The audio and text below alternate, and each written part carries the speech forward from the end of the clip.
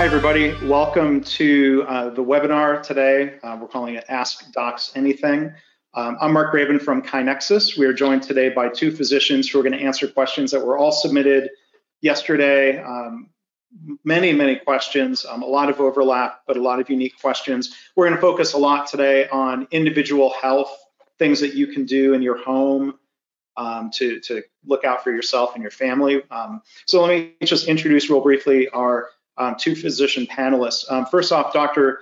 Mason Malure. He's an internist in Austin, Texas. He's affiliated with St. David's Medical Center. He received his medical degree from the University of Texas Medical School and has been in practice for nearly 10 years.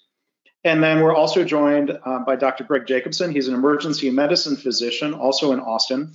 He is the CEO of KaiNexus as well. He's been practicing for over 20 years and continues to practice today. He received his medical degree from Baylor College of Medicine. So with that, Greg has some introductory remarks before we get to the submitted questions.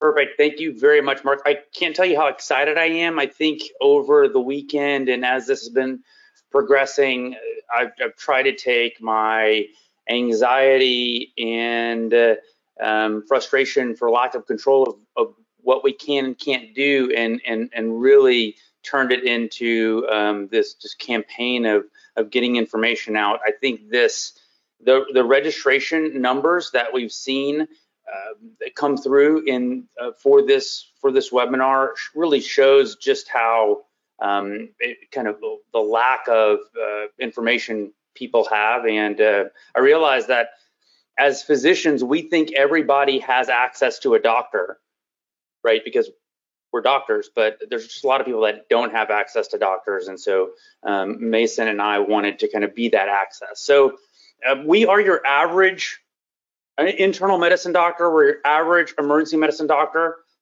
We both feel that society is not doing enough quickly with regard to physical distancing. And so you're going to hear a lot about that today.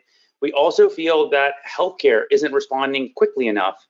I was just saying right before we got on, though, we're just starting to see some real leadership step up. And I think by Friday, we're going to see all elective procedures everywhere be canceled. And so I'm really hopeful that as the days go on, we're going to be changing our focus. Hopefully next week, it's going to be, how do we continue to educate our kids for the next several weeks or next several months, and how do we get food and whatnot. But I think today is the day that what we can all do right now is to talk to any person that you have a good relationship with and convince them of these things. And so one of the things I want to say is that Mason and I have done a lot of reading. I think we've probably done as much reading as the average physician out there. It's really great, but the healthcare system is full of really passionate and really smart people, and we're just trying to collect the best information as it's coming out quickly. But we'll probably say some things today that we'll find out next week aren't true. And so one of the things that Mason and I talked about is we're going to try to give advice. I think the advice that we're going to give is going to be first, do no harm. And then what is the disadvantage of doing this as advice? And so you're going to see us err towards that. So we're going to try to be thoughtful, and we're going to try to give logical responses based on kind of basic science, with the understanding that we don't know all of the basic science related to this virus. And we are really not going to focus too much on the economy. There's going to be devastating economic consequences. I think we could probably spend, many days on that. I think those sorts of things we will have a lot of time kind of thinking through. I think right now our primary concern and realization is that if we don't do things now, then whatever economic effects are only going to just continue to be compounded by every minute, by every hour, by every day that we're not doing anything. And so what we really want to do is try to answer some practical questions so you can figure out how you can start living your lives with this virus. I'll tell you, the outpouring of questions have been phenomenal. They've caused me to do some work last night with regard to the first question that we'll get to here in a second. And they've caused me to do a lot of reading and really kind of think through, okay, well, if I'm in this situation, how would I handle it? So that's the preface. And here we go. Mark, okay.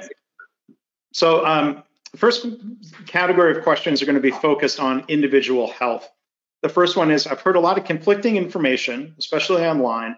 Where should I go to fact check things related to COVID-19? So I'm gonna take this one, Mark. So we have created a resources document. The way I created the resources document is just all the best articles that I read over the last several weeks. I reached out to about 10 people in my network, physicians, people in media, people that were spread across the country, and then people in different industries. So I tried to get a little bit of a sample size across the US.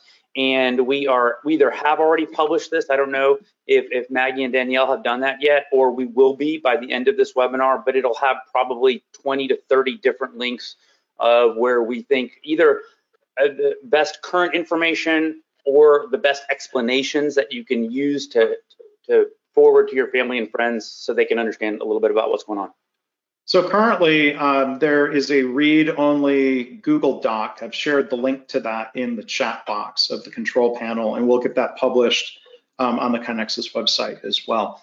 It was surprising. Here. I searched for that online, resources, and there was nothing quite that looked like something that I wanted to share with people, and so that's why we created it. Okay, thanks. So another person asked, what are the key differences between coronavirus and flu, SARS, MERS, H1N1?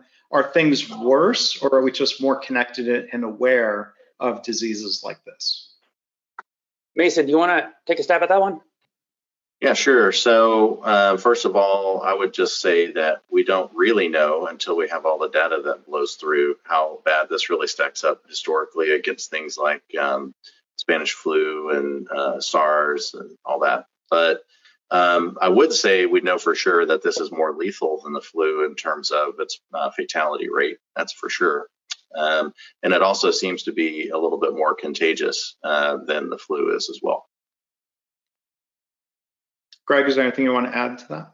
I mean, I think to me, the important things is that at least from a mortality standpoint, correct me if I'm wrong, but I think we've already surpassed SARS and MERS at this point. And so to me, the way I would be thinking about this is that this is a less lethal disease than Ebola, but a lot more people are going to get it. And so it's going to affect us as a society more than what we've seen so far Ebola affect us as a society. So that's kind of the way I'm wrapping my head around it. Can you confirm the signs and symptoms that one would have when they need to seek medical advice? How soon do you need medical advice after noticing these? And if I become infected, how will I know if I need emergency care? Mason, do you want to talk about it as an internal medicine doc, and then I'll talk about it with your doc?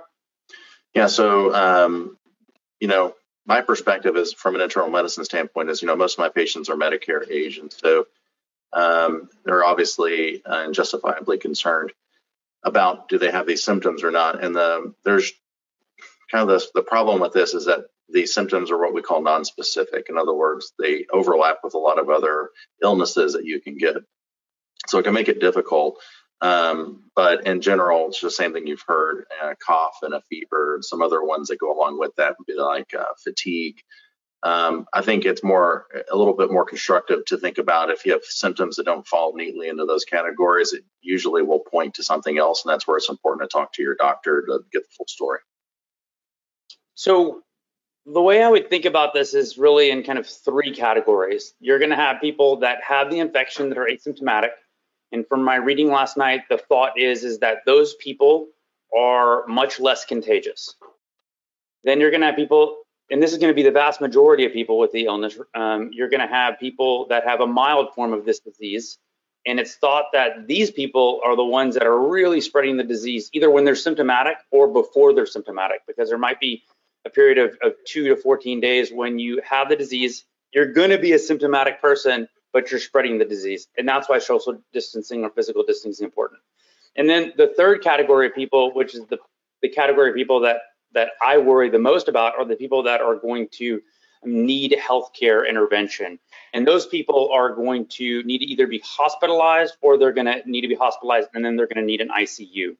And so as I'm thinking through this as an emergency medicine doctor, the thing that I think is the most important for everyone that's listening to this to understand is do not go to your emergency department to get a test if you are either asymptomatic and you thought, oh, I just found out, Shirley that I just visited a couple days ago has now COVID, or if you're mildly symptomatic.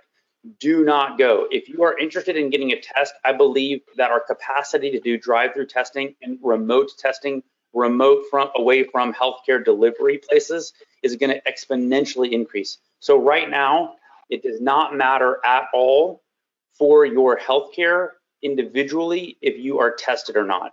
If you come into the emergency department with really severe symptoms, which I'll go over in a second, we're going to presumptively treat you as if you have this disease.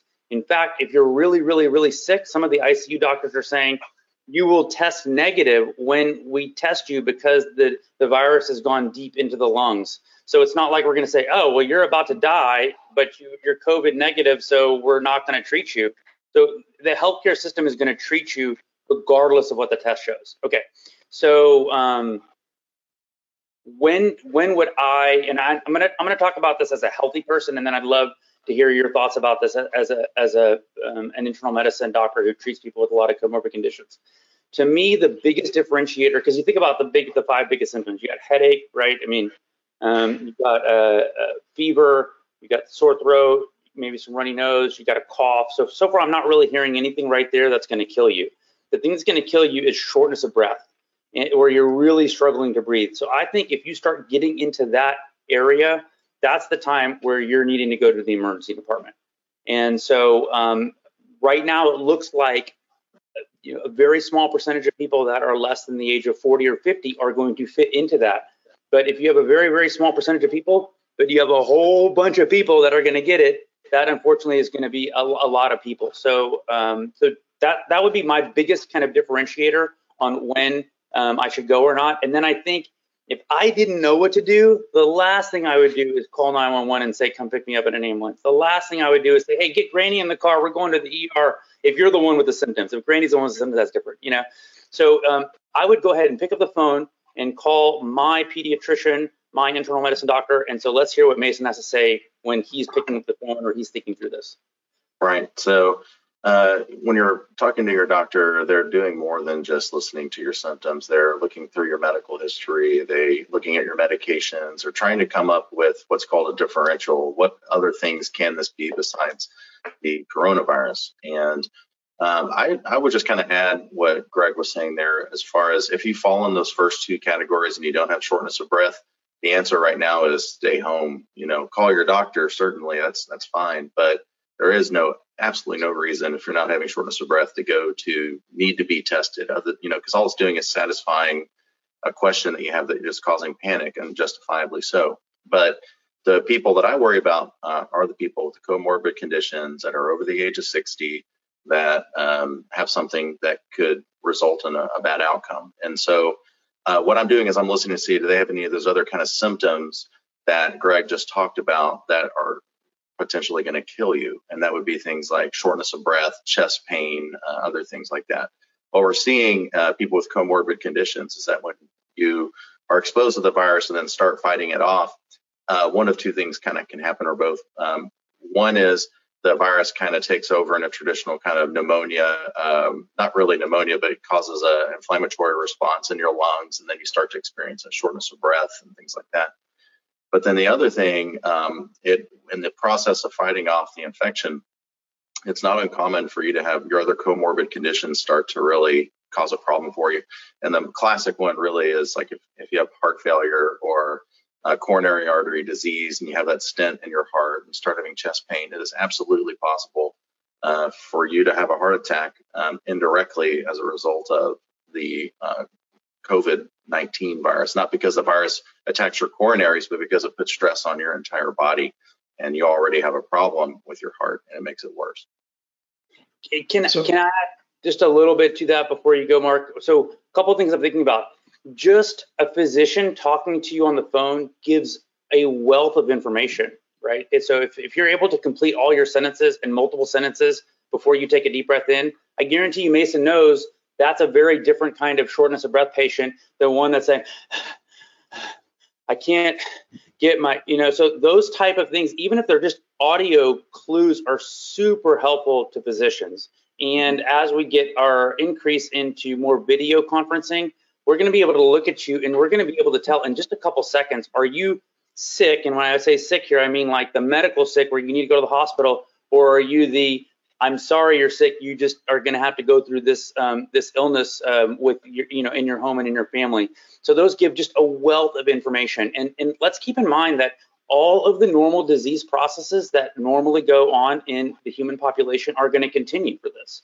So COVID-19 does not like protect you against everything else going on in your life. I think probably the only thing it's going to protect against are like, sports injuries and, other kind of traumatic injuries, because people will be in their house more, and more on that later if it comes up.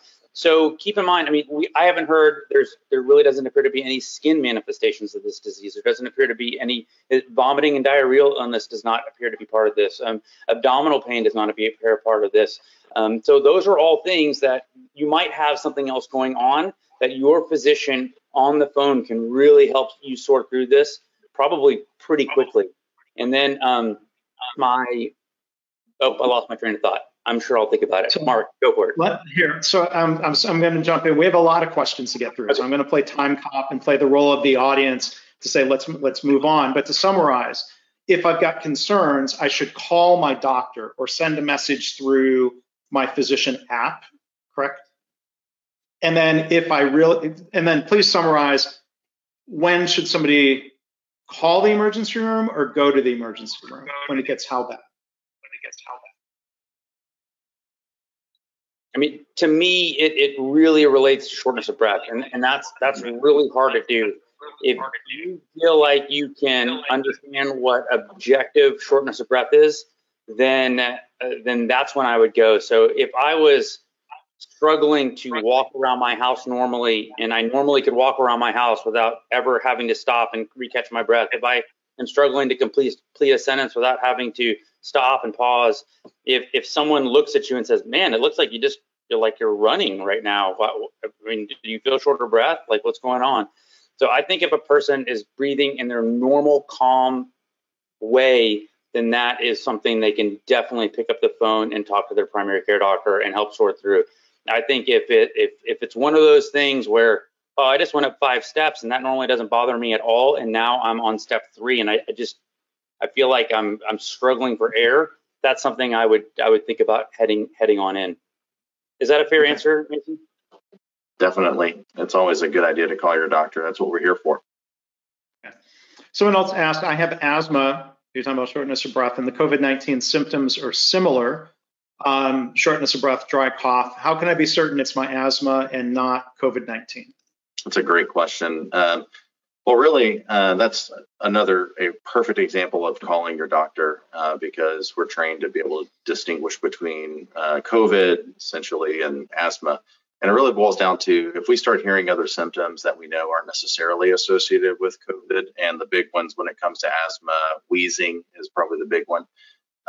If you have both wheezing and shortness of breath, and you have a history of asthma, and you ran out of your albuterol, I kind of put that in my mind together as, we just need to get you some albuterol, because just like Greg recently said here, shortness of breath is probably the number one, am I really sick or not kind of question. And you can have other reasons to be short of breath. And so for me, I would say it's known history of asthma, because you're probably not going to suddenly develop asthma this week or next week if you've never had it before. Okay. Known history of asthma, and you're on your normal medications and so you haven't just stopped them or run out. And then now you're having wheezing or something like that. Triggers for asthma are numerous. Right now with the oak pollen off the charts here in Austin, allergies can trigger that. If you're indoors and stressed out and suddenly smoking more often, of course, tobacco smoke can trigger your asthma. Dust mites, you're around your pet more. Any number of things can kind of trigger your asthma. And so that's where it's extremely important that you call your doctor, and even better if you can, they can arrange a telemedicine visit with some sort of visual cues so we can kind of look at you too.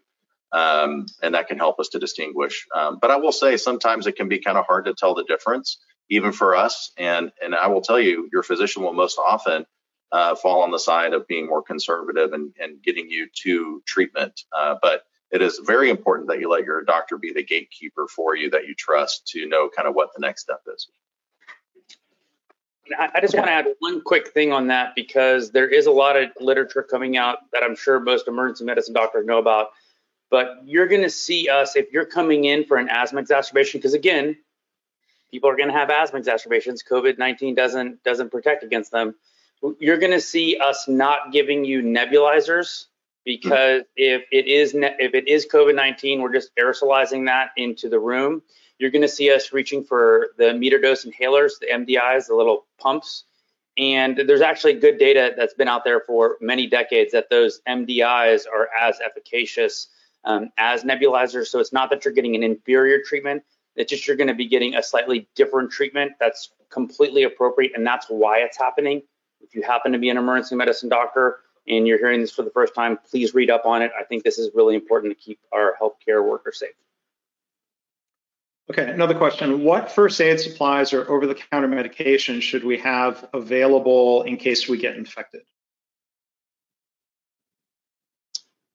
I mean, to me, I'll go quickly here. Tylenol is going to be a really important one. I think that if you can, I just put on the resource a really nice video about how soap and water is even better than hand sanitizer. So if you don't have hand sanitizer, don't freak out. You probably have a bar of soap laying around, so that's really important. I think that if you have someone that's infected in your house, you're going to keep them isolated in one room, going in and out as little as possible, and then you're going to be wiping things down pretty frequently. So if you have ability to wipe down surfaces, you can make an easy diluted bleach solution if you don't have any other cleaning type supplies. So that would be my take, Mason. I agree. I think Tylenol, I hate to almost mention it. It is a good fever reducer, but it doesn't actually, treat coronavirus other than relieve a symptom. It's an important. You can get febrile seizures, especially if you have a child who has a fever. It's very important actually for children to get it. So I would be. We don't really know what the supplies are going to look like for the next 8 weeks, and so really, if you can just kind of cool off. Put some ice under your arms, something like that, and you're able to kind of keep your temperature down. Okay, it's probably better just so that you can make sure to have Tylenol around if you have a child. They're the ones that are really going to need it, or the elderly. And then just the HWO just came out this morning formally with saying try not to use ibuprofen. So there's a concept in medicine called causation or correlation, and basically, it means we don't know if ibuprofen is the cause of making your COVID illness worse, or if it's just that people that have really bad COVID-19 illness reach for ibuprofen more. But I think either way, it's probably the safest thing right now that there is this preliminary data and the HWO is recommending it. And you're not going to, it's not going to save you from the illness. Like Mason said, it's not, it's not an antiviral, so it's probably best to lay off of ibuprofen if you get sick. And to clarify, you mentioned Tylenol. In my own medicine cabinet, we've got different forms of Tylenol cold and flu and different acetaminophen-based pain reliever / antihistamines, or if I have that right. So, I mean, when you say Tylenol, do you mean that broadly, Mason? Yeah, Tylenol being acetaminophen, that's what we're talking about. You do have to be careful. All these mixtures will have other medication in it. A lot of times phenylephrine is used in those Tylenol cold and flus. Same thing with Benadryl can be thrown into there as well. So I don't, just know what you're taking. Really, there's not a problem that we know of right now with Benadryl or phenylephrine in that setting. Because one of the keys is don't take regular Tylenol and then some other medication that also has acetaminophen. You don't want to overdo it on acetaminophen, right? Yeah, remember your pain medication like Norco and things like that have Tylenol in it already. So if you're already taking pain medication chronically, then that has Tylenol in it, then you don't need to take an extra Tylenol. Okay, thanks. What are your thoughts on a vaccine? If and when there is one, do you think there will be sufficient supply? I've heard we are 6 or 12 months from a vaccine. What's the latest that you've heard? The latest I've heard, and then Mason, if you have anything that's more update, please chime in, is the phase 1 trials are underway. It's probably one of the quickest phase 1 trials in history. And realistically, we're not going to have a vaccine in the next several months. Typically, vaccines are going to be a 12 to 18 month type of situation. So maybe this goes quickly and it's 6 to 12 months. And obviously, the ability to ramp up how much production we have is going to be exponential. And so I would think that the highest risk people in the community, so the elderly and people with comorbid conditions, and healthcare workers are going to be the first ones to get access to that. So what you can do right now is not worry about it.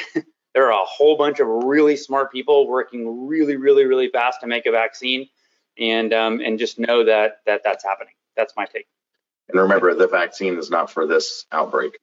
It's going to be for the next, prevent the second. What can be done to improve your immune system, Greg? I asked to take this one first because I just recently read a book that kind of blew my mind, and it's Why We Sleep by Matthew Walker. And I'm serious, if you want your mind blown, you will read his book. He goes through all of the science forever, but really the science has just really increased in the last 20 years on the importance of sleeping. And there's several just amazing studies, and I'll just touch on one real quick. But your response to the flu vaccine, meaning how good the flu vaccine will be in you, is significantly impacted by how much sleep you get before and after that vaccine. So if there isn't a better example of the fact that your immune system is really benefited by making sure you get ideally 8 hours of sleep a night, but definitely don't drop below 7 hours, then I don't know what would be. This is a great time to stop smoking because it's very clear that smoking, you have a much more severe illness with smoking. And obviously things that are also going to impact your immune system are going to be alcohol and sugar. So just eating a good life, living a good life will obviously help. But I think the thing we can do literally tonight is to get as good of a sleep as you can. And I'm the worst with it, and everyone knows that it's something I struggle with. So I'm doing my best, and I managed to get 7 hours at least the last several nights, and I'm going to push myself to get 8. So there was a follow-up question here about diet. It seems like diet really wouldn't have anything to do with this. This is about what you're inhaling or what gets in the virus droplets get into your body. It has nothing to do with food. Well, I think eating well is going to help you if that's what you're asking. I think if you are asking if someone sneezes all over your food and they have COVID-19 and you eat it, you're likely going to get it.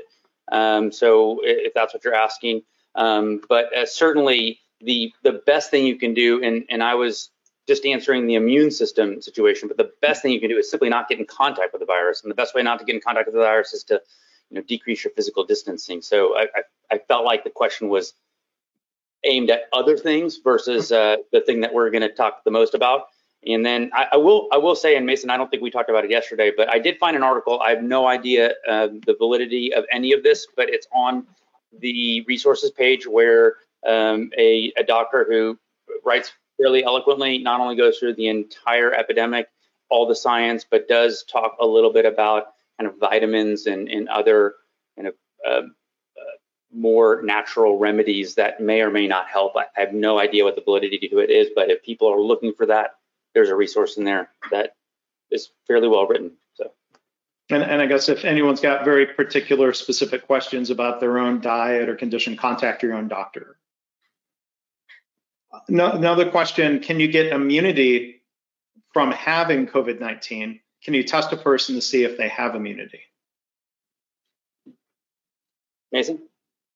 Well, every time you are exposed to any infection, bacterial, viral in particular, the way your body fights that off is by creating antibodies, and then that's what clears out the infection. So in a sense, yeah, you will be immune to that exact strain. The question that we don't know the answer to right now is for how long and to what extent. In other words, what viral load could your body fight off with the antibodies that it has floating around in its system from your last infection? So, I mean, it's the same concept as if you got vaccinated. Your body makes antibodies, which then, reduces your chance of getting the illness. I mean, you can even look at the influenza vaccination. It's not so much about preventing infection. At best, you can hope for about a 50% resistance from a great flu vaccination. Last year, I think it was down to something like less than 10% effective resistance. But what it did was it reduced your severity and duration of symptoms. And so I have a feeling that that's probably how we could probably expect the coronavirus vaccination to work. It would probably not make you 100% immune. When you say immune, a lot of people think that means it's impossible for me to get it. And that's really not what we're talking about. It's reducing the chances in a population for it to exponentially grow. Okay, next question. What kind of treatments are available to those who are effective? Either Mason, Greg? From an emergency medicine standpoint, this is what medical folks call supportive care. So if you are having difficulty breathing, we're going to give you oxygen, and we're going to work your lungs to make your lungs work better. If you can't keep up with your breathing needs, then you're going to go on a ventilator. And so those are the biggest kind of categories I would think of. There is an ICU doctor would probably, especially one from Seattle, would be much more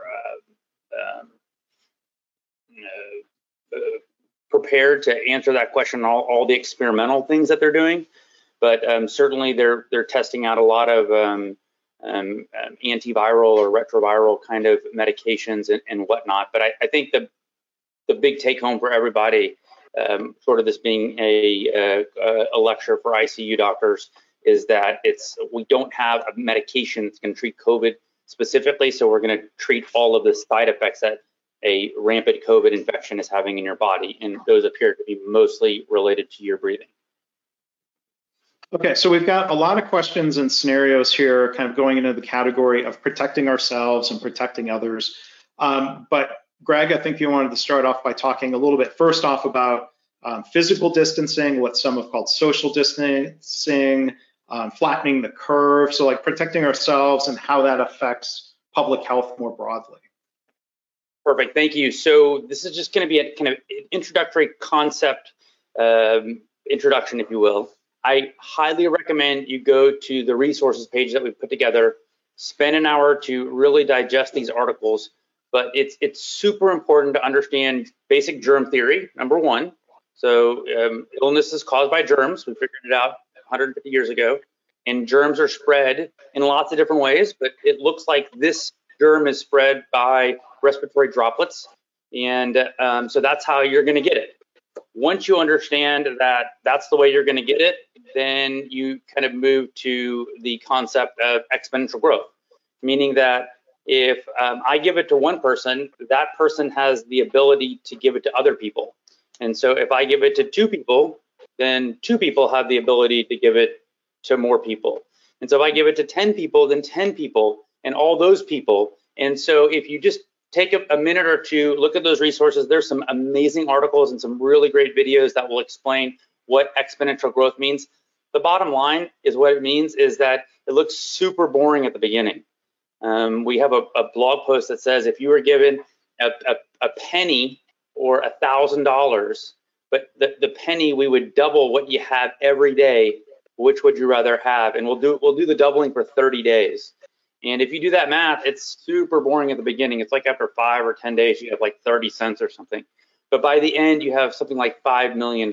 And so what we realize is that because this is acting like an exponential curve, so it's growing at this more and more and more rapid rate because the virus replicates super, super quick in somebody. So they can just give one, one person can contaminate a bunch of people that it looks like it's doing that. And if it's doing it, then we need to do something to make it stop going up and up and up and up. And there's videos in there that explain that, yes, it's true, there's only 8 billion people, so eventually it would flatten out by us doing nothing. But what we're really trying to do is to prevent that, because we know that a certain percentage of people are going to get really sick. I mean, it looks like, depending on what you read, about 10 to 15% of all people will need to be hospitalized when they get this illness. And then about 5% of all people will need a ventilator when we get all this. Well, we unfortunately don't have an endless supply of ventilators. And so if we don't do something to stop this curve going directly up, it's just a matter of mathematics and science that we will have more people that will need ventilators than ventilators. The great news is that when you need a ventilator, you don't need it for the rest of your life, right? You're only going to need a ventilator for, on average, of about 10 days if you live. And so once that ventilator becomes available, we can get the next person that needs a ventilator. So the idea is if you have this exponential curve and you can just push down what our peak is at and push it below, so we get underneath the capacity of our healthcare system, what we can do is prevent a lot of deaths that don't need to happen.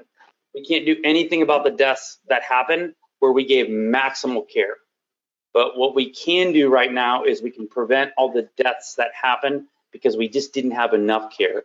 And so that's, I think, the importance of stopping this. When you don't know anybody, or anybody you know doesn't know anybody that has this disease, because next week we're all going to know people that have this disease. And in the backdrop of a population where we don't have enough tests, it's even that much more frightening. So please take some time to understand. I think everyone understands germ theory. If you don't understand germ theory, then you might need a little bit more time to go back. But assuming you understand germ theory, then take some time to understand exponential growth, and then take some time to think about, okay, we have 95,000 ventilators in the United States. And then I think it all kind of becomes clear why it's super important to overreact. The only way we'll know if we're successful is not from anything else other than, oh, well, we clearly overreacted.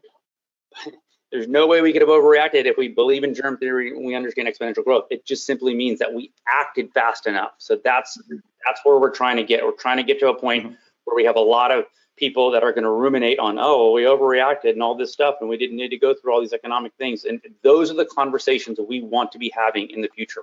We do not want to be having conversations about the number of people that died because they didn't have ventilators. So there's a number of very specific sort of situations people have asked about, but more generally, when you talk about the virus surviving on surfaces, such as countertops, clothing, door handles, stairwells, steering wheels, what's the current thinking on how long the virus lives on non-porous surfaces, indoors, outdoors, porous surfaces, playground equipment? What are your thoughts? Mason? Well, there's two things to think of.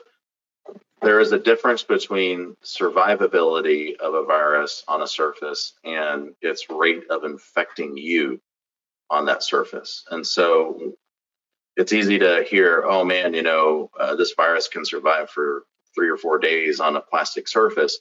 That's not the same thing after 4 days of touching a surface, like a plastic surface that happens to be on, as someone sneezing on you, as far as its rate of infecting you. So I think that's really important to realize. And even all that to say is, yes, it does survive at different rates on various surfaces, longer on surfaces like plastic and stainless steel, shorter.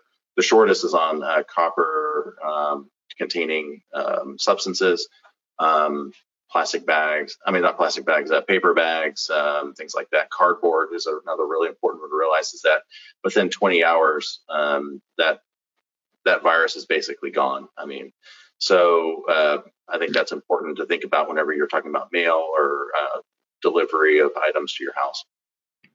So as a follow-up question, is there anything specific I should do to sanitize mail, packages, deliveries? Just, waiting a day, even if you're worried about it, if you just wait a day, if that cardboard box that shows up on your front walk, if you just let it sit there for a day or move it inside with some plastic gloves on or secure it in some way, wash your hands right afterwards. And honestly, you could let it sit for a day and then you're fine if you're that worried about it. But If I think sanitizing a box is going to, I don't know how you do that, but you can certainly wash your hands after opening it, There's another question here. Oh, go ahead. I was going to say, I don't know if we're going to get to a separate question about takeout food, but, or going to the bank teller, for instance, but if you're transacting with someone through a window or minimally, just remember that viruses are tiny. And so humans, if they can get through the area, that a virus can get through the area. And remember that the virus is going to start dying as soon as it's out of the body. So if literally someone sneezes on a cardboard box and hands it to you, that's a very different scenario than someone puts a cardboard box down and then a day or two later you pick it up, because the virus is just starting to die as soon as it goes outside the human body. And so my take is we should not be doing takeout right now.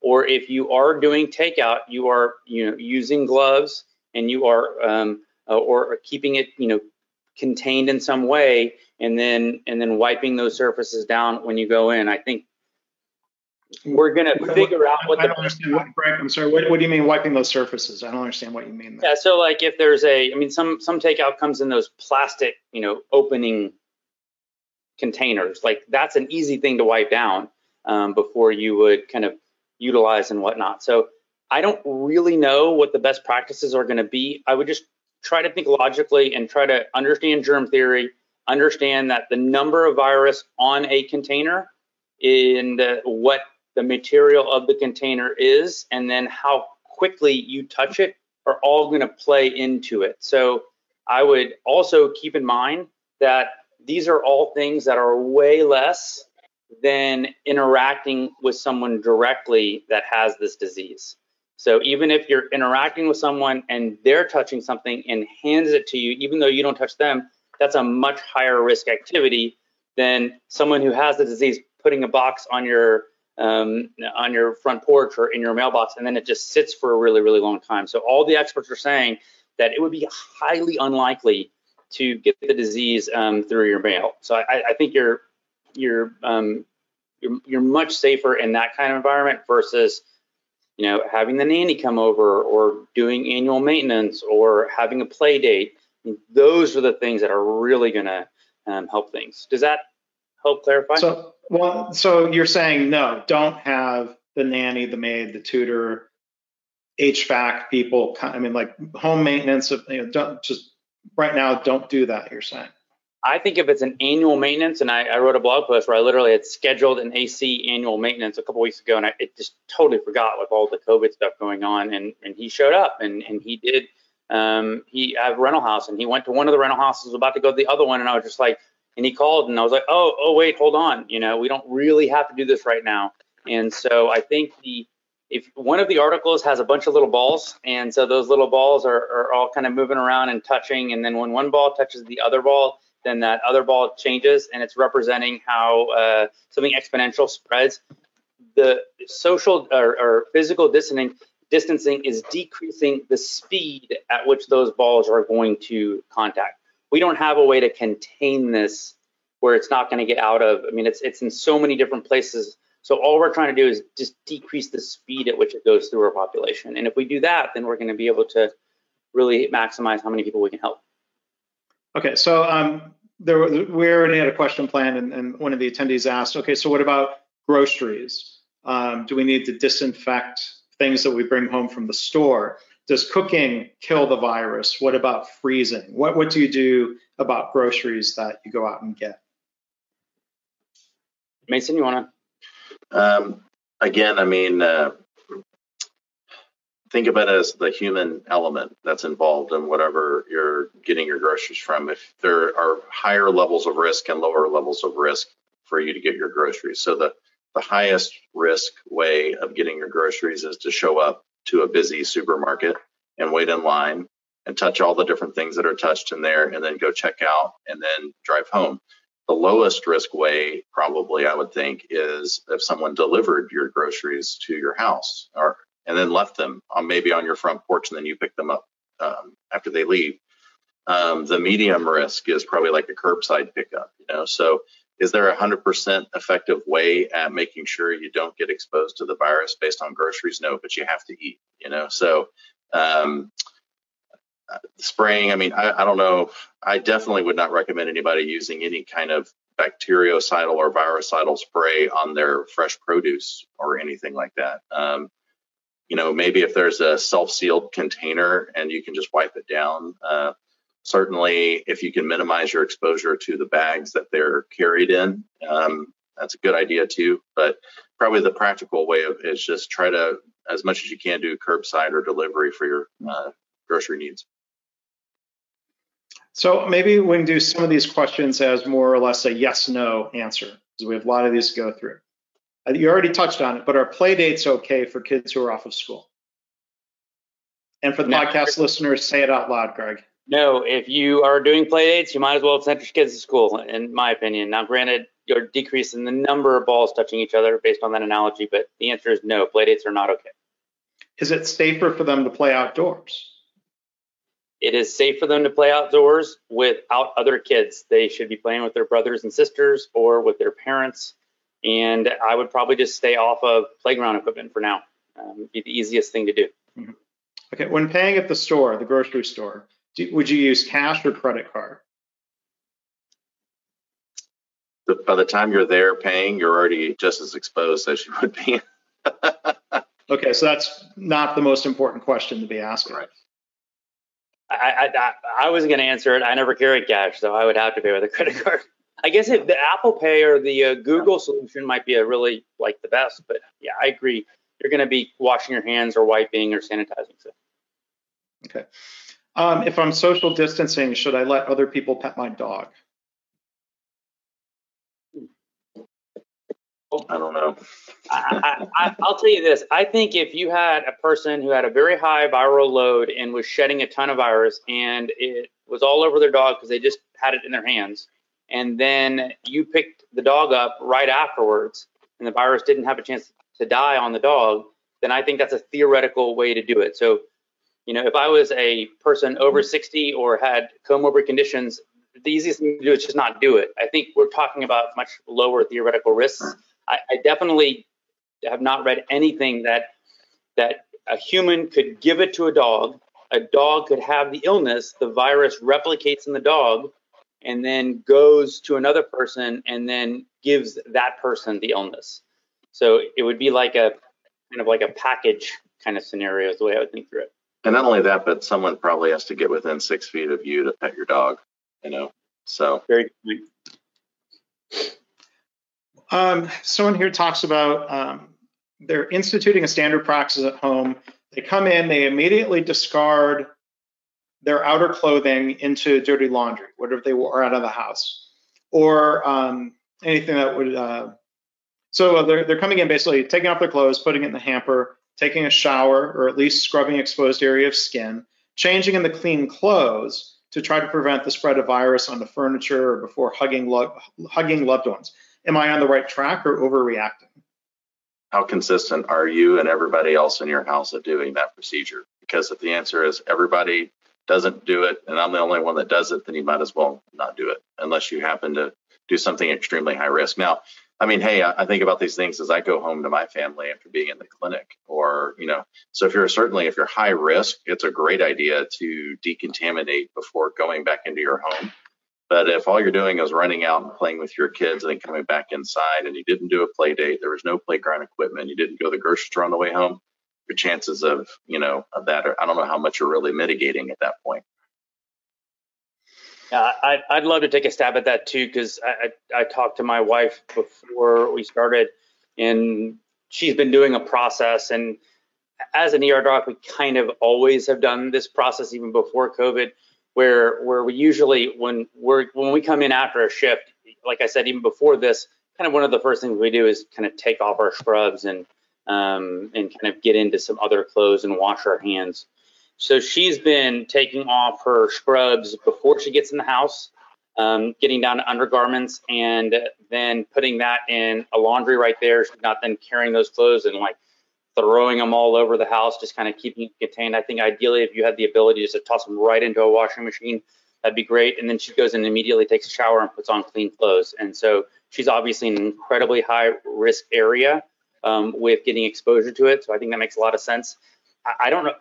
I don't know why a whole bunch of people from a household would need to be leaving. The best would be is the people that can't work remotely and that are in critical industries, then they would have to leave. But hopefully you're decreasing the number of people that are going into society. But I love Mason's way he's thinking through it. Is like, how high risk is the activity that you're going to do?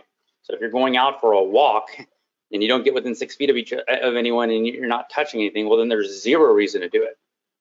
So he's in his clinic. I think you're in your clinic right now. If you're in your clinic, then I'll bet he's going to go home and he's going to do this because there's a reasonable chance that he's going to come in contact with someone that has COVID at some point in the next several months. So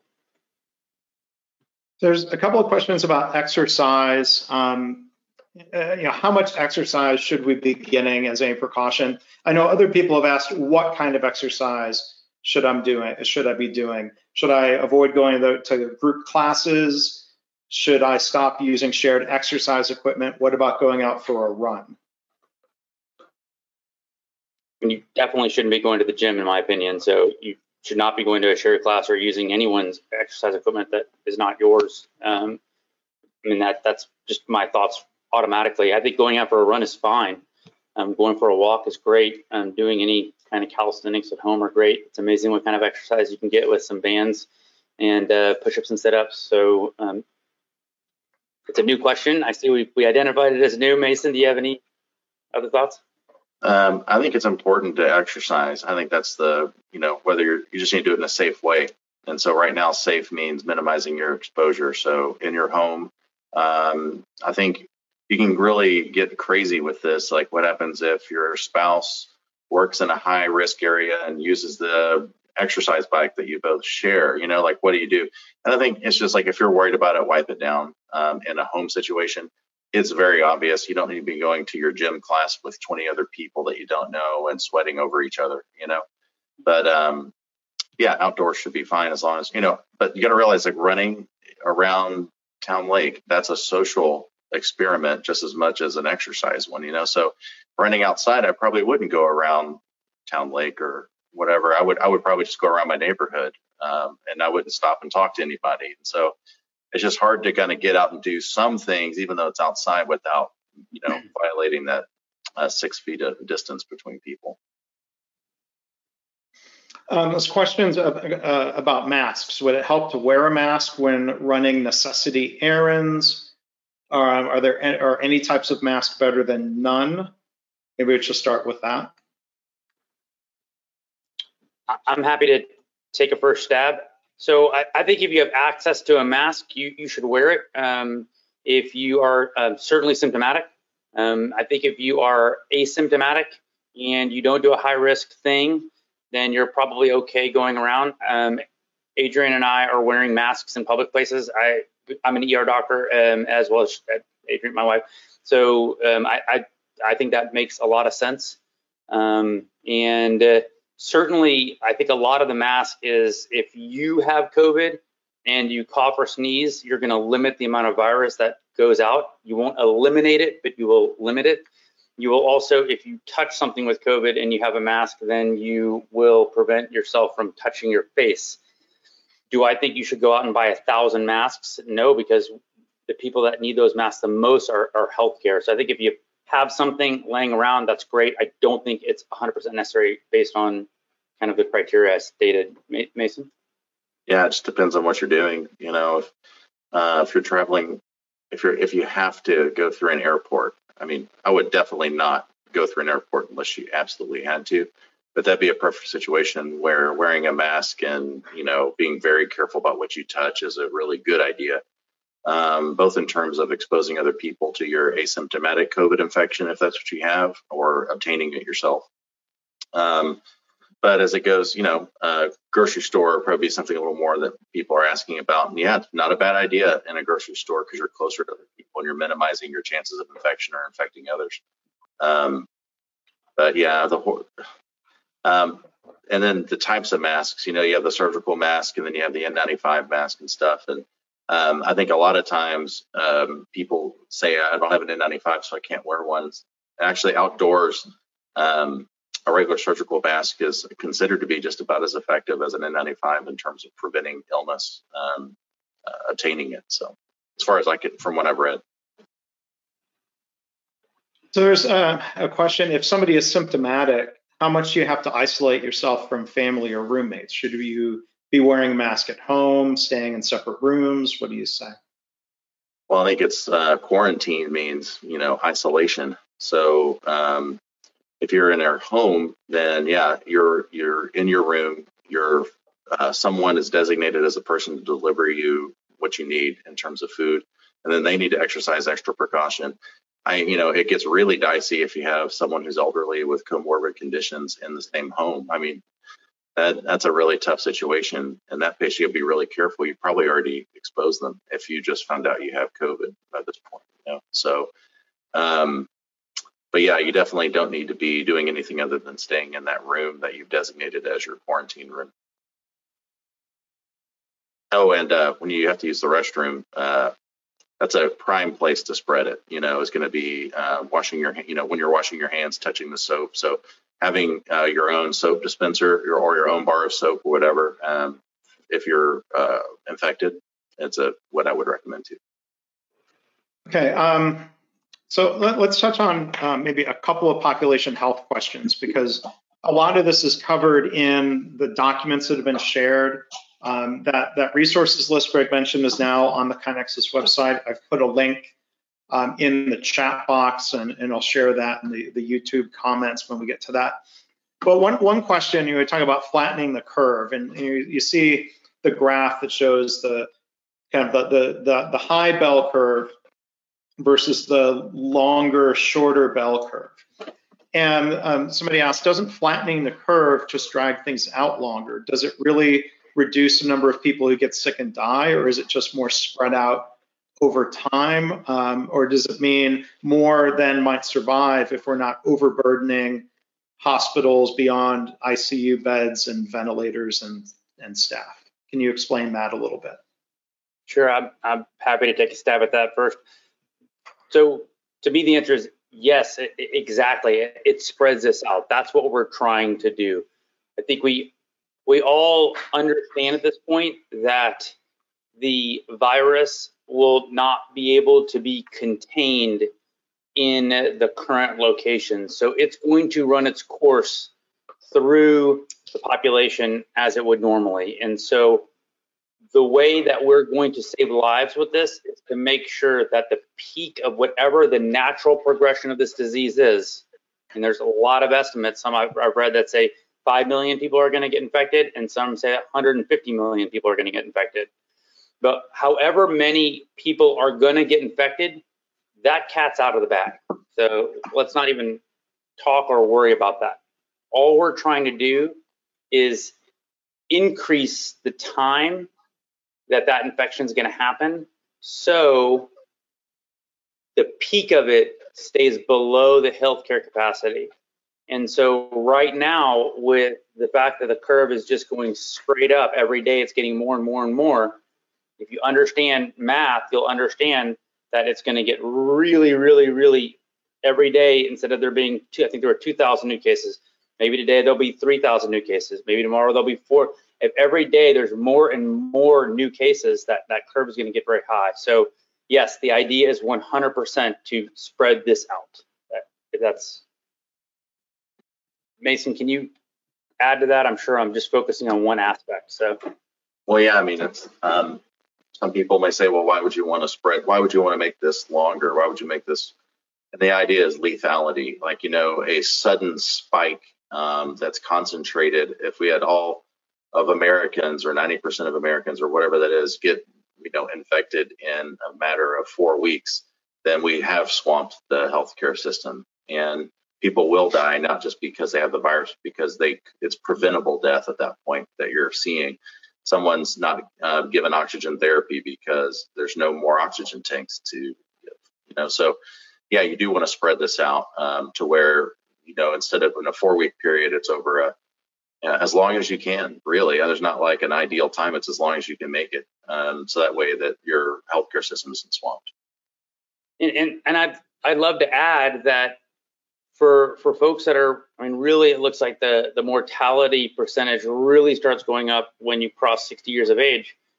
Ideally, every person that's over 60 will never get this infection because their mortality rate, even with optimal care, is dangerously high. So if you're lower than that age, it's certainly higher than a standard flu, but it's not like, one, there's nothing we can do about it. I mean, we're not going to all be able to all live in our houses indefinitely and never see another human. But two, those mortality percentages are far less. Every time I say that, someone reminds me, though, please let people know that there are lots of people that are in those age groups that are going to be on ventilators, and some of even young people, there will be some that will die. Fortunately, there appears to be no cases of death for anyone less than about 9 or 10 years of age, which that's amazing. So. The other thing I'd say is that not all 70-year-olds are the same in terms of their general health. And so, we're looking at this cohort of 60 plus or 65 plus or 70 plus. And if you're sitting there as a patient or as a person just saying, man, I am 72, does that mean I have a 10% or 20% mortality rate if I get this? And the answer is no, the population does. And so there's a difference between the individual and the population. Is there anything known about why children, I've seen reports of children getting sick, but like you said, there have been no deaths. Is that understood why that is? I haven't read anything compelling to repeat. Mason, have you? No. Okay.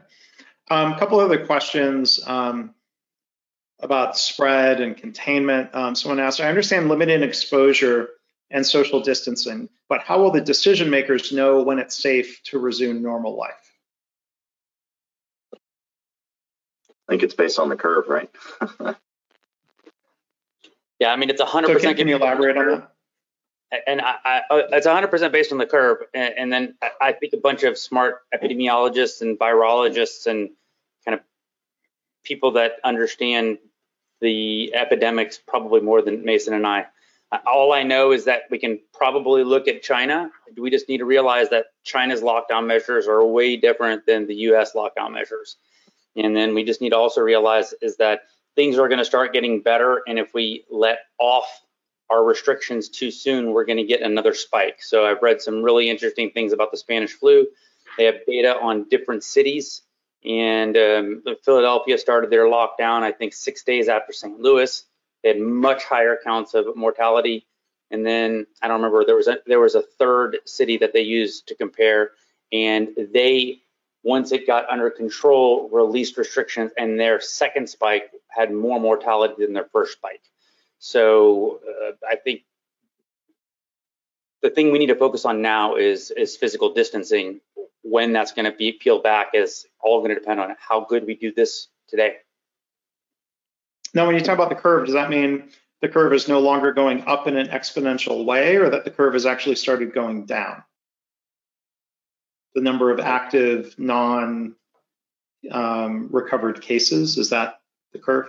I mean, again, I'm not a virologist or an epidemiologist, but based on just kind of logic sense, that the curve is going to have to start going down. Because it's going to meet China's curve, the latest stuff, because you hear, I don't know if this is true or not, but you hear that they're returning to kind of normalcy in terms of returning to work, and their curve has not gone down as much as it's flattened, and from what I can see, I mean, just looking at a couple graphs.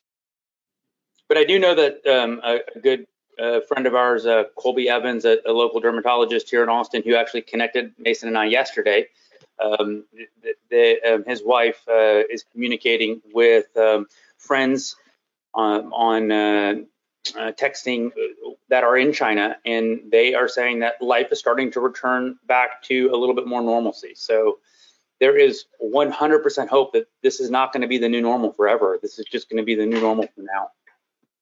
So there was another question, and I've heard, like, for example, I've read reports that in China, all of the temporary hospitals that they built or opened have now been shut down, that some people are getting back to work again. And somebody had asked here is, what I don't understand is how do you prevent the virus from spiking again once you restart the economy and that people are interacting again? China and South Korea looks like they've completely arrested the virus, but without a vaccine, I don't get it. What am I missing?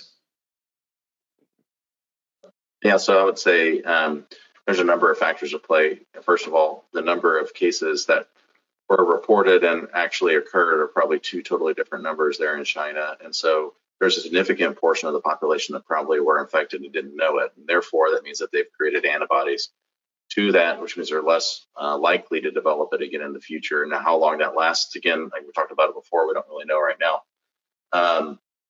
And the other thing, too, is that when it comes to the spread of a virus or any other infection through a population, there has to be a certain kind of base amount to really start to do the exponential numbers that you're seeing right now happening in the U.S. And so I have a feeling that it's not like China is going back to how they were a year ago. I'm sure what they're doing is they're still exercising some caution to keep that small number of active virus contained.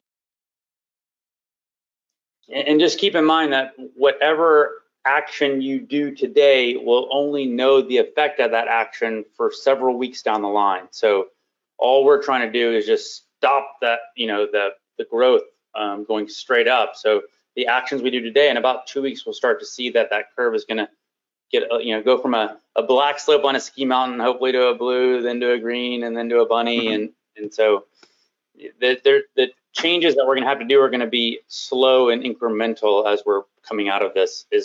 Again, I'm imagining that's how they're going to approach it. So let me ask this. We've gone beyond an hour, but we still have a vast majority of our attendees here. So it seems like people are voting by staying around. Can we try to knock out a few questions that have come in from the live attendees? Yeah. And again, some of these might be in the category of you should talk to your doctor, but this is a kind of a general question. Are pregnant women considered being any more vulnerable to this? My wife's a gynecologist, and she's been looking into this, and from what we can tell right now, the answer is no. Another question here, how concerned should a 60-year-old with multiple sclerosis be? How concerned should they be about this? Well, I think a lot of it depends on which medications you're on. When it comes to multiple sclerosis,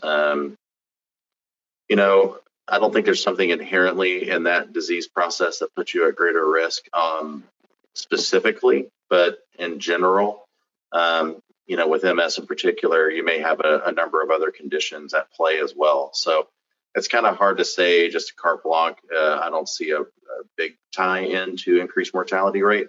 That's where your doctor who knows exactly which medications you're on and your history and everything else kind of comes into play. So I had a question about disinfecting boxes. Would you use, is Lysol spray something that would be useful? To kill it. I think the problem is that the cardboard is a porous surface, and so will your Lysol get down into all the different, nooks and crannies? It's better than nothing, probably. Yeah. Any special concerns or implications for somebody who's known to carry the cystic fibrosis gene? Definitely. Oh, carry. You don't mean an actual. I think the way they wrote it was actually carrying the gene. Like, for example, I'm a gene carrier, but I don't have cystic fibrosis. Right. Go ahead, Greg. I would just say I don't know. I don't know if carriers have any difference in their biology. I probably should, and I probably knew it at one point in medical school. But I'll tell you, I'm not a pulmonologist, and I haven't had to think about cystic fibrosis all that much lately. But my recollection is that a carrier just doesn't have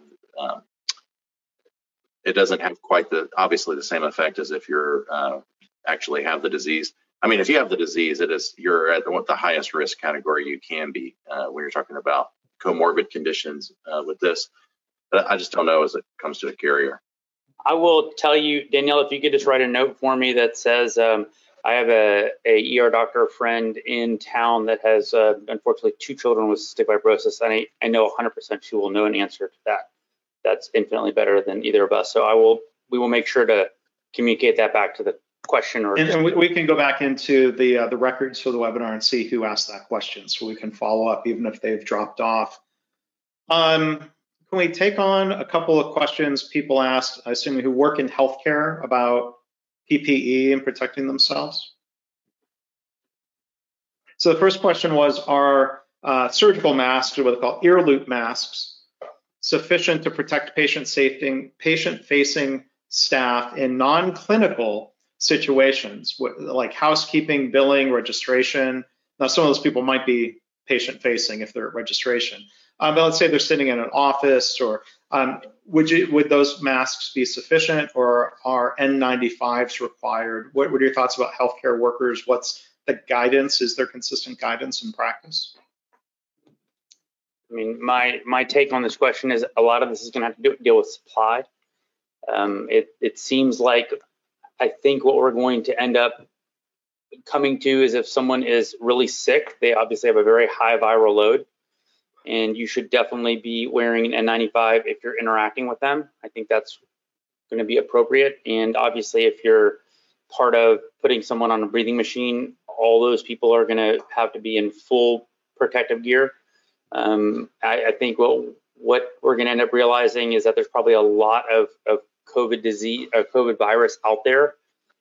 And I think a simple surgical mask is going to be what will end up being recommended for places that are high risk places, like emergency departments and regular, probably even, beyond. So that, I don't know if that directly answers it. Mason, do you? I think right now the big concern and a real issue is just the supply of N95s. And since it is not ubiquitous, they're going to be rationing that to people at the highest risk, which, just like you mentioned, what those people are. So where does the office staff fall in that spectrum? I mean, you're at a higher risk than someone who just stays home all day, but you're at a much lower risk than someone who's, intubating somebody with COVID. So I would say, depending on your supply status, I tell right now, I mean, my office is practicing a an outdoor screening protocol before people even walk in to interact with our patient-facing staff. So we're reducing that way. We have a certain supply of masks that are not going to be able to get us through the next 8 weeks without the ability to purchase more. So we have to be really careful how we use it. And if I can go on just a short rant, Mark, I think it is approaching criminality if your emergency departments are not practicing some type of triage before you enter into the emergency department. There is, I think, zero reason in my mind that a emergency department can't come up with some kind of solution to do what Mason's talking about in his clinic that's going to decrease the virus. I think encountering people before they touch anybody or anything, where they can see some information that says, hey, we're not going to test you here, you need to go to these places, or if you have mild illness, please don't check in. I mean, we're not going to do anything different for you. You're just exposing yourself to the virus if you don't already have it, or if you do have it, you're exposing other people. And then we're going to be able to see immediately if someone's sick, and if someone's sick, capturing them as quickly as possible so they can, one, be, covered up so they're not spreading the virus, but also so they can get care really, really quickly. So this is my appeal. If you have any influence or control or power, please implement those policies and procedures, not tomorrow at 9 a.m. when you're going to have the meeting that you may or may not have, but today, right now. Get those people that are doing elective surgeries and they're still going to need a job. Get them. You don't need to. Basic medical training will allow you to be able to institute some kind of logical thing. And are you going to get better? Yeah, we're going to get better at this over the next several weeks. We don't have to have a perfect solution, but better is the enemy of good. And so I think doing something right now is going to help protect our healthcare workers and other patients that are getting care but don't have COVID yet. So that's my feeling. You made a couple recommendations. Let me ask you real specifically, because I know I shared with you, you read a blog post that I published this morning of stories from a hospital's emergency room where they had a security guard posted outside the ER handing people a card with 4 questions. This guard's not wearing a mask. So let's give blunt advice. So my first thoughts are, why is it a security guard triaging people? Why is the guard not wearing a mask? And why is the guard physically handing something to random people who you don't know yet if they're even symptomatic? Recommendations?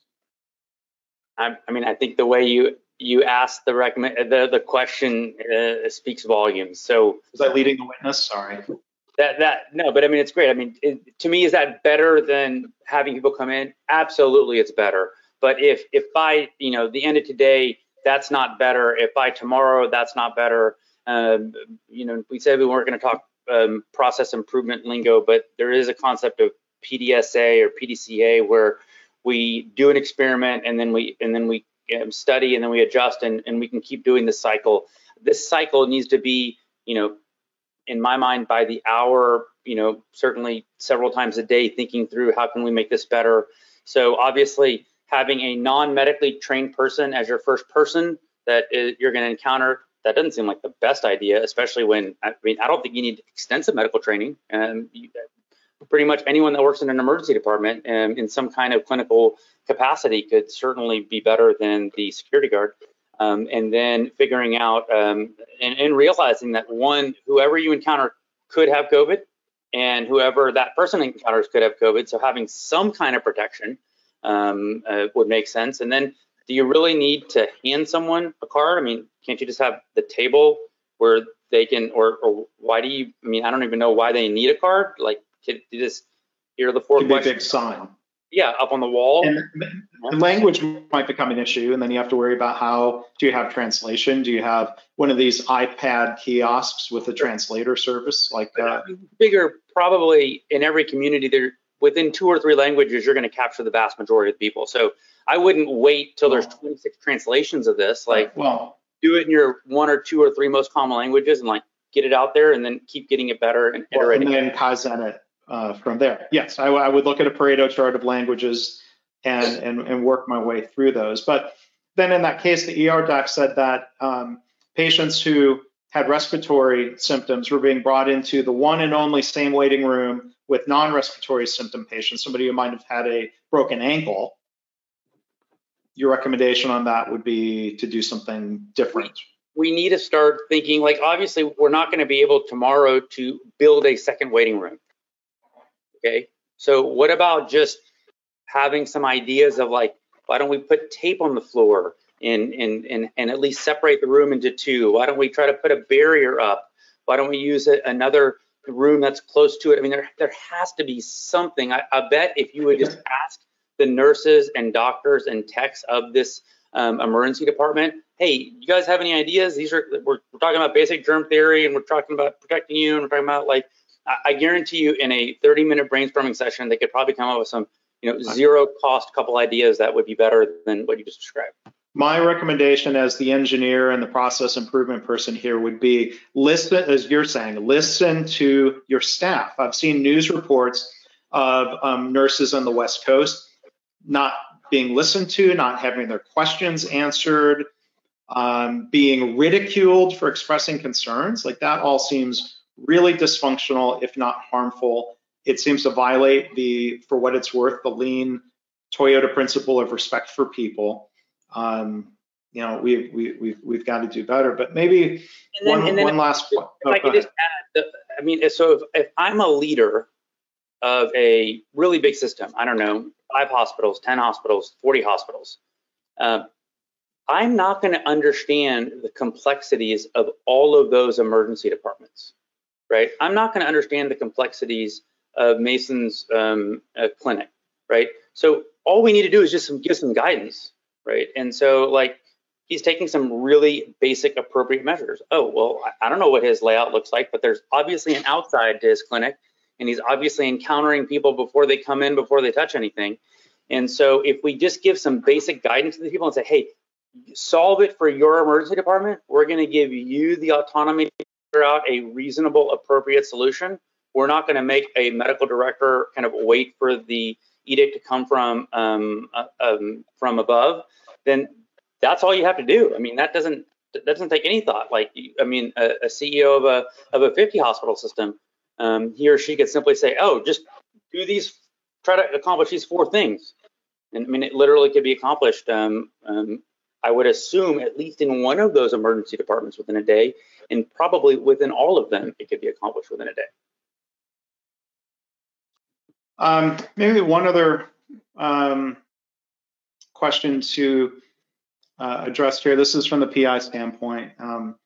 Thoughts on how process improvement staff can offer assistance to EDs and other high flow service areas from an improvement, safety, and quality perspective when we're banned from the facility and instructed to work from home. So maybe let me address that, because as an outside consultant to organizations, I am now banned from those facilities who don't want additional outside people. I'm still in touch with one healthcare client. I think, whether you're internal or external, there are things that you can talk through. Talk me through the process, and let's map out the flow on a digital whiteboard of what is happening when a patient is arriving. And I think there are things that can be done away from the workplace that are better than nothing. If you're invited to that discussion as a process improvement person, to ask questions, to point out things. Hey, wait a minute, have you thought about this? What is the risk involved in doing this? Because it's not just about Kaizen or PDCA. I'd argue it's also about being proactive and using a tool like FMEA, failure mode effects analysis. What are the ways this process could fail and cause exposure to somebody in a way that's preventable? Like, those are things that we can and should talk through in a phone call, in a web meeting, in any number of platforms, as long as the people who are running things aren't too busy, to stop and get input maybe. And I feel fortunate every time I'm asked to provide a little bit of input on something. That's my attempt to try to help a little bit where I can. But I hope process improvement, it can't grind to a halt, because everything has just changed and it continues to change. That's when we need process improvement. I'll get off my soapbox. It'll be fascinating if anyone's able to do studies afterwards to find out in the organizations that have a continuous improvement mindset or discipline or Lean Six Sigma transformation or practice in their systems, how did they react from a time perspective? Because it's pretty clear that, at least from a business perspective and from a whole bunch of other things, safety and quality and cost and and retention, that that organizations that do this well have better outcomes. So my gut feeling is that those organizations are already mobilized to empower the worker and to start making change versus asking permission. I'll bet they're already responding, and it's a great example of how these disciplines can save lives. So maybe to wrap up here, we'll wrap up before the 90-minute mark maybe, but just to bring things back and maybe to recap and kind of bring it home, Mason and Greg, with a bit of a summary.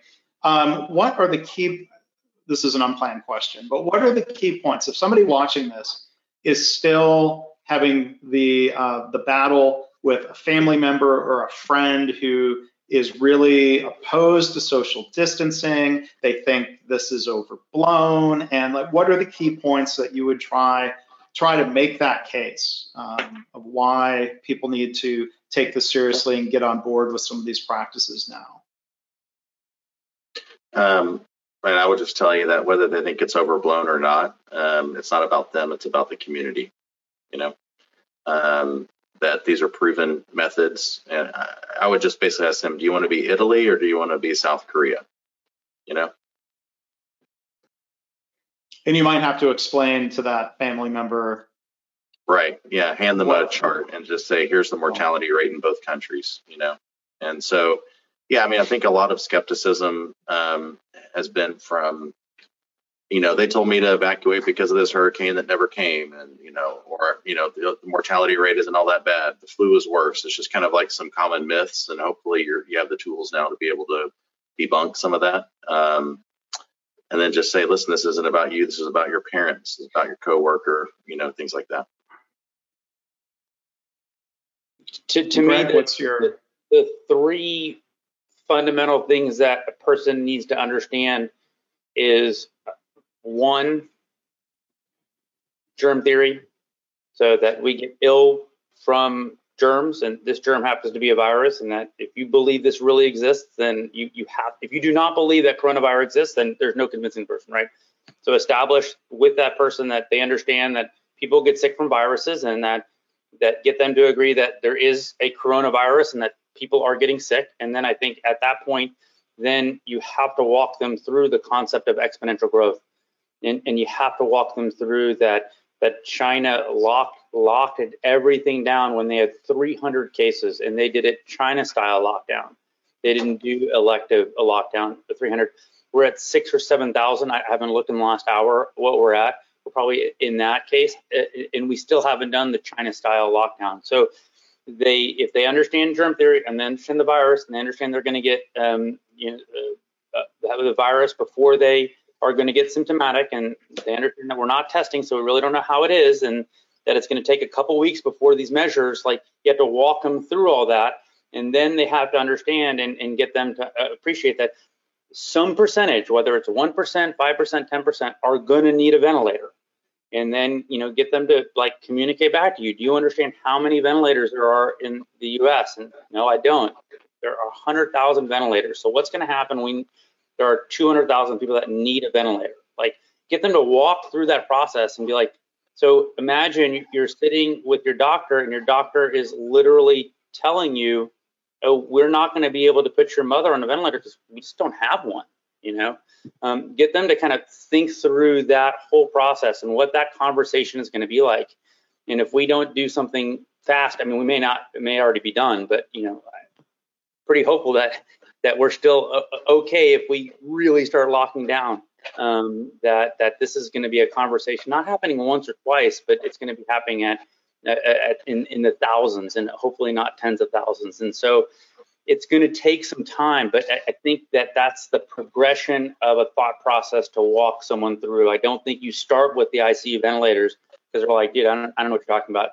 And I think that the closer you are to the person, and the more you can slowly get them to kind of just a tiny little changes in their mind of how to get there, I think is the way to do it. And it's going to take time. I don't think if someone's not there yet, you're just going to be able to get on the phone. There are people that I have really good relationships with that literally took me 20 seconds to convince them, because they were just like, oh, I trust Greg, and I've never heard of Greg be a reactionary, ever since I've known him, and he's saying some stuff. But I think for the vast majority of people, we're talking to all of our people at KaiNexus, and they have friends and extended family, and so I've a sample size of 100 or 200 people, and some of them are really meeting big challenges. And so I think that's where the real work is happening right now, is on those people that don't feel like they're changing people's minds, but they really are slowly getting there, sending these explanations and whatnot. This is for an emergency medicine doctor. I literally think the work that I've done in the last 5 days or so is going to impact more lives than my entire career of seeing. And an ER doctor, now I haven't been full time, but an ER doctor might see anywhere between 20 to 50,000 patients, depending on how busy of a place they work. And you figure not all those people would have died. So I don't know, maybe an ER doctor saves, 1,000 lives in their career, 5,000 lives in their career, something like that. I don't know, but literally. And then, so I think I've done more work in the last 5 days than my entire career by just educating people. So imagine if you're a person that does a job that doesn't save lives, right? And you literally have the ability today, tomorrow, until really everyone is there with this understanding physical distancing, to literally go save lives. I mean, it's such a remarkable opportunity that we have right now. in doing good. And it's taken my opinion of just total doomsday gloom and really given me so much hope. So many people are interacting and so many people are thanking.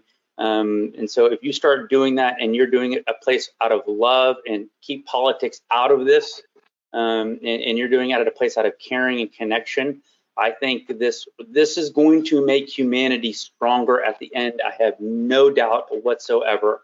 And we're just in the process of that. We're going to be releasing some blog posts in the next couple of days about some of the amazing work that that the Lynchburg ISD is starting to figure out, like just immediately starting to figure out how to get food to their I was going to say customers, their students, and just story after story, we're going to start disseminating all these innovative ways that we're going to find this kind of new temporary normal. And I think that we are going to be, I mean, we all remember what it was like right after 9/11. I mean, you know, there was a period after 9/11, there was a ton of grieving that went on, but we came together like a nation. And if there was ever a time that our nation needs us all to come together, we've been so divisive, we've been so apart for so long. I'm sorry, I'm on my soapbox going on here, but I think this is to me, this is this huge hope and opportunity that we have right now to reach out, and every single person, whether you're going into the emergency department right now or you're staying at home, has the ability to impact this. And that is remarkable. I mean, most natural disasters, all we can do is at the most give money. We can't all go fight a fire, because if you don't know how to fight a fire, you're making it harder for people to fight the fires, you know. And this is literally every single person can contribute in a meaningful way. So. All right, well, thank you to everybody who tuned in. Thank you for submitting questions. We had so many questions that we couldn't even get to all of them, but we tried intentionally to prioritize the questions that were about individual practices, as Greg said, the things we can all do to help in this battle, things that we can do to protect ourselves and our communities and everybody more broadly. So, Mason, thank you for taking time as well. Greg, thank you for spearheading this efforts and dedicating so much time to trying to help educate people. I want to say thanks to you both for everything that you'll continue to do here. Thank you very much, Mark, for leading this. Thanks. And we just one final point for everybody. There were a couple questions that, yes, this was recorded. Yes, I will work. I'm going to be working this afternoon on getting this posted on YouTube and on our podcast channel. And we encourage people to share this with friends and family and colleagues and others. So again, thank you. Thank you, everyone. Stay physically distant.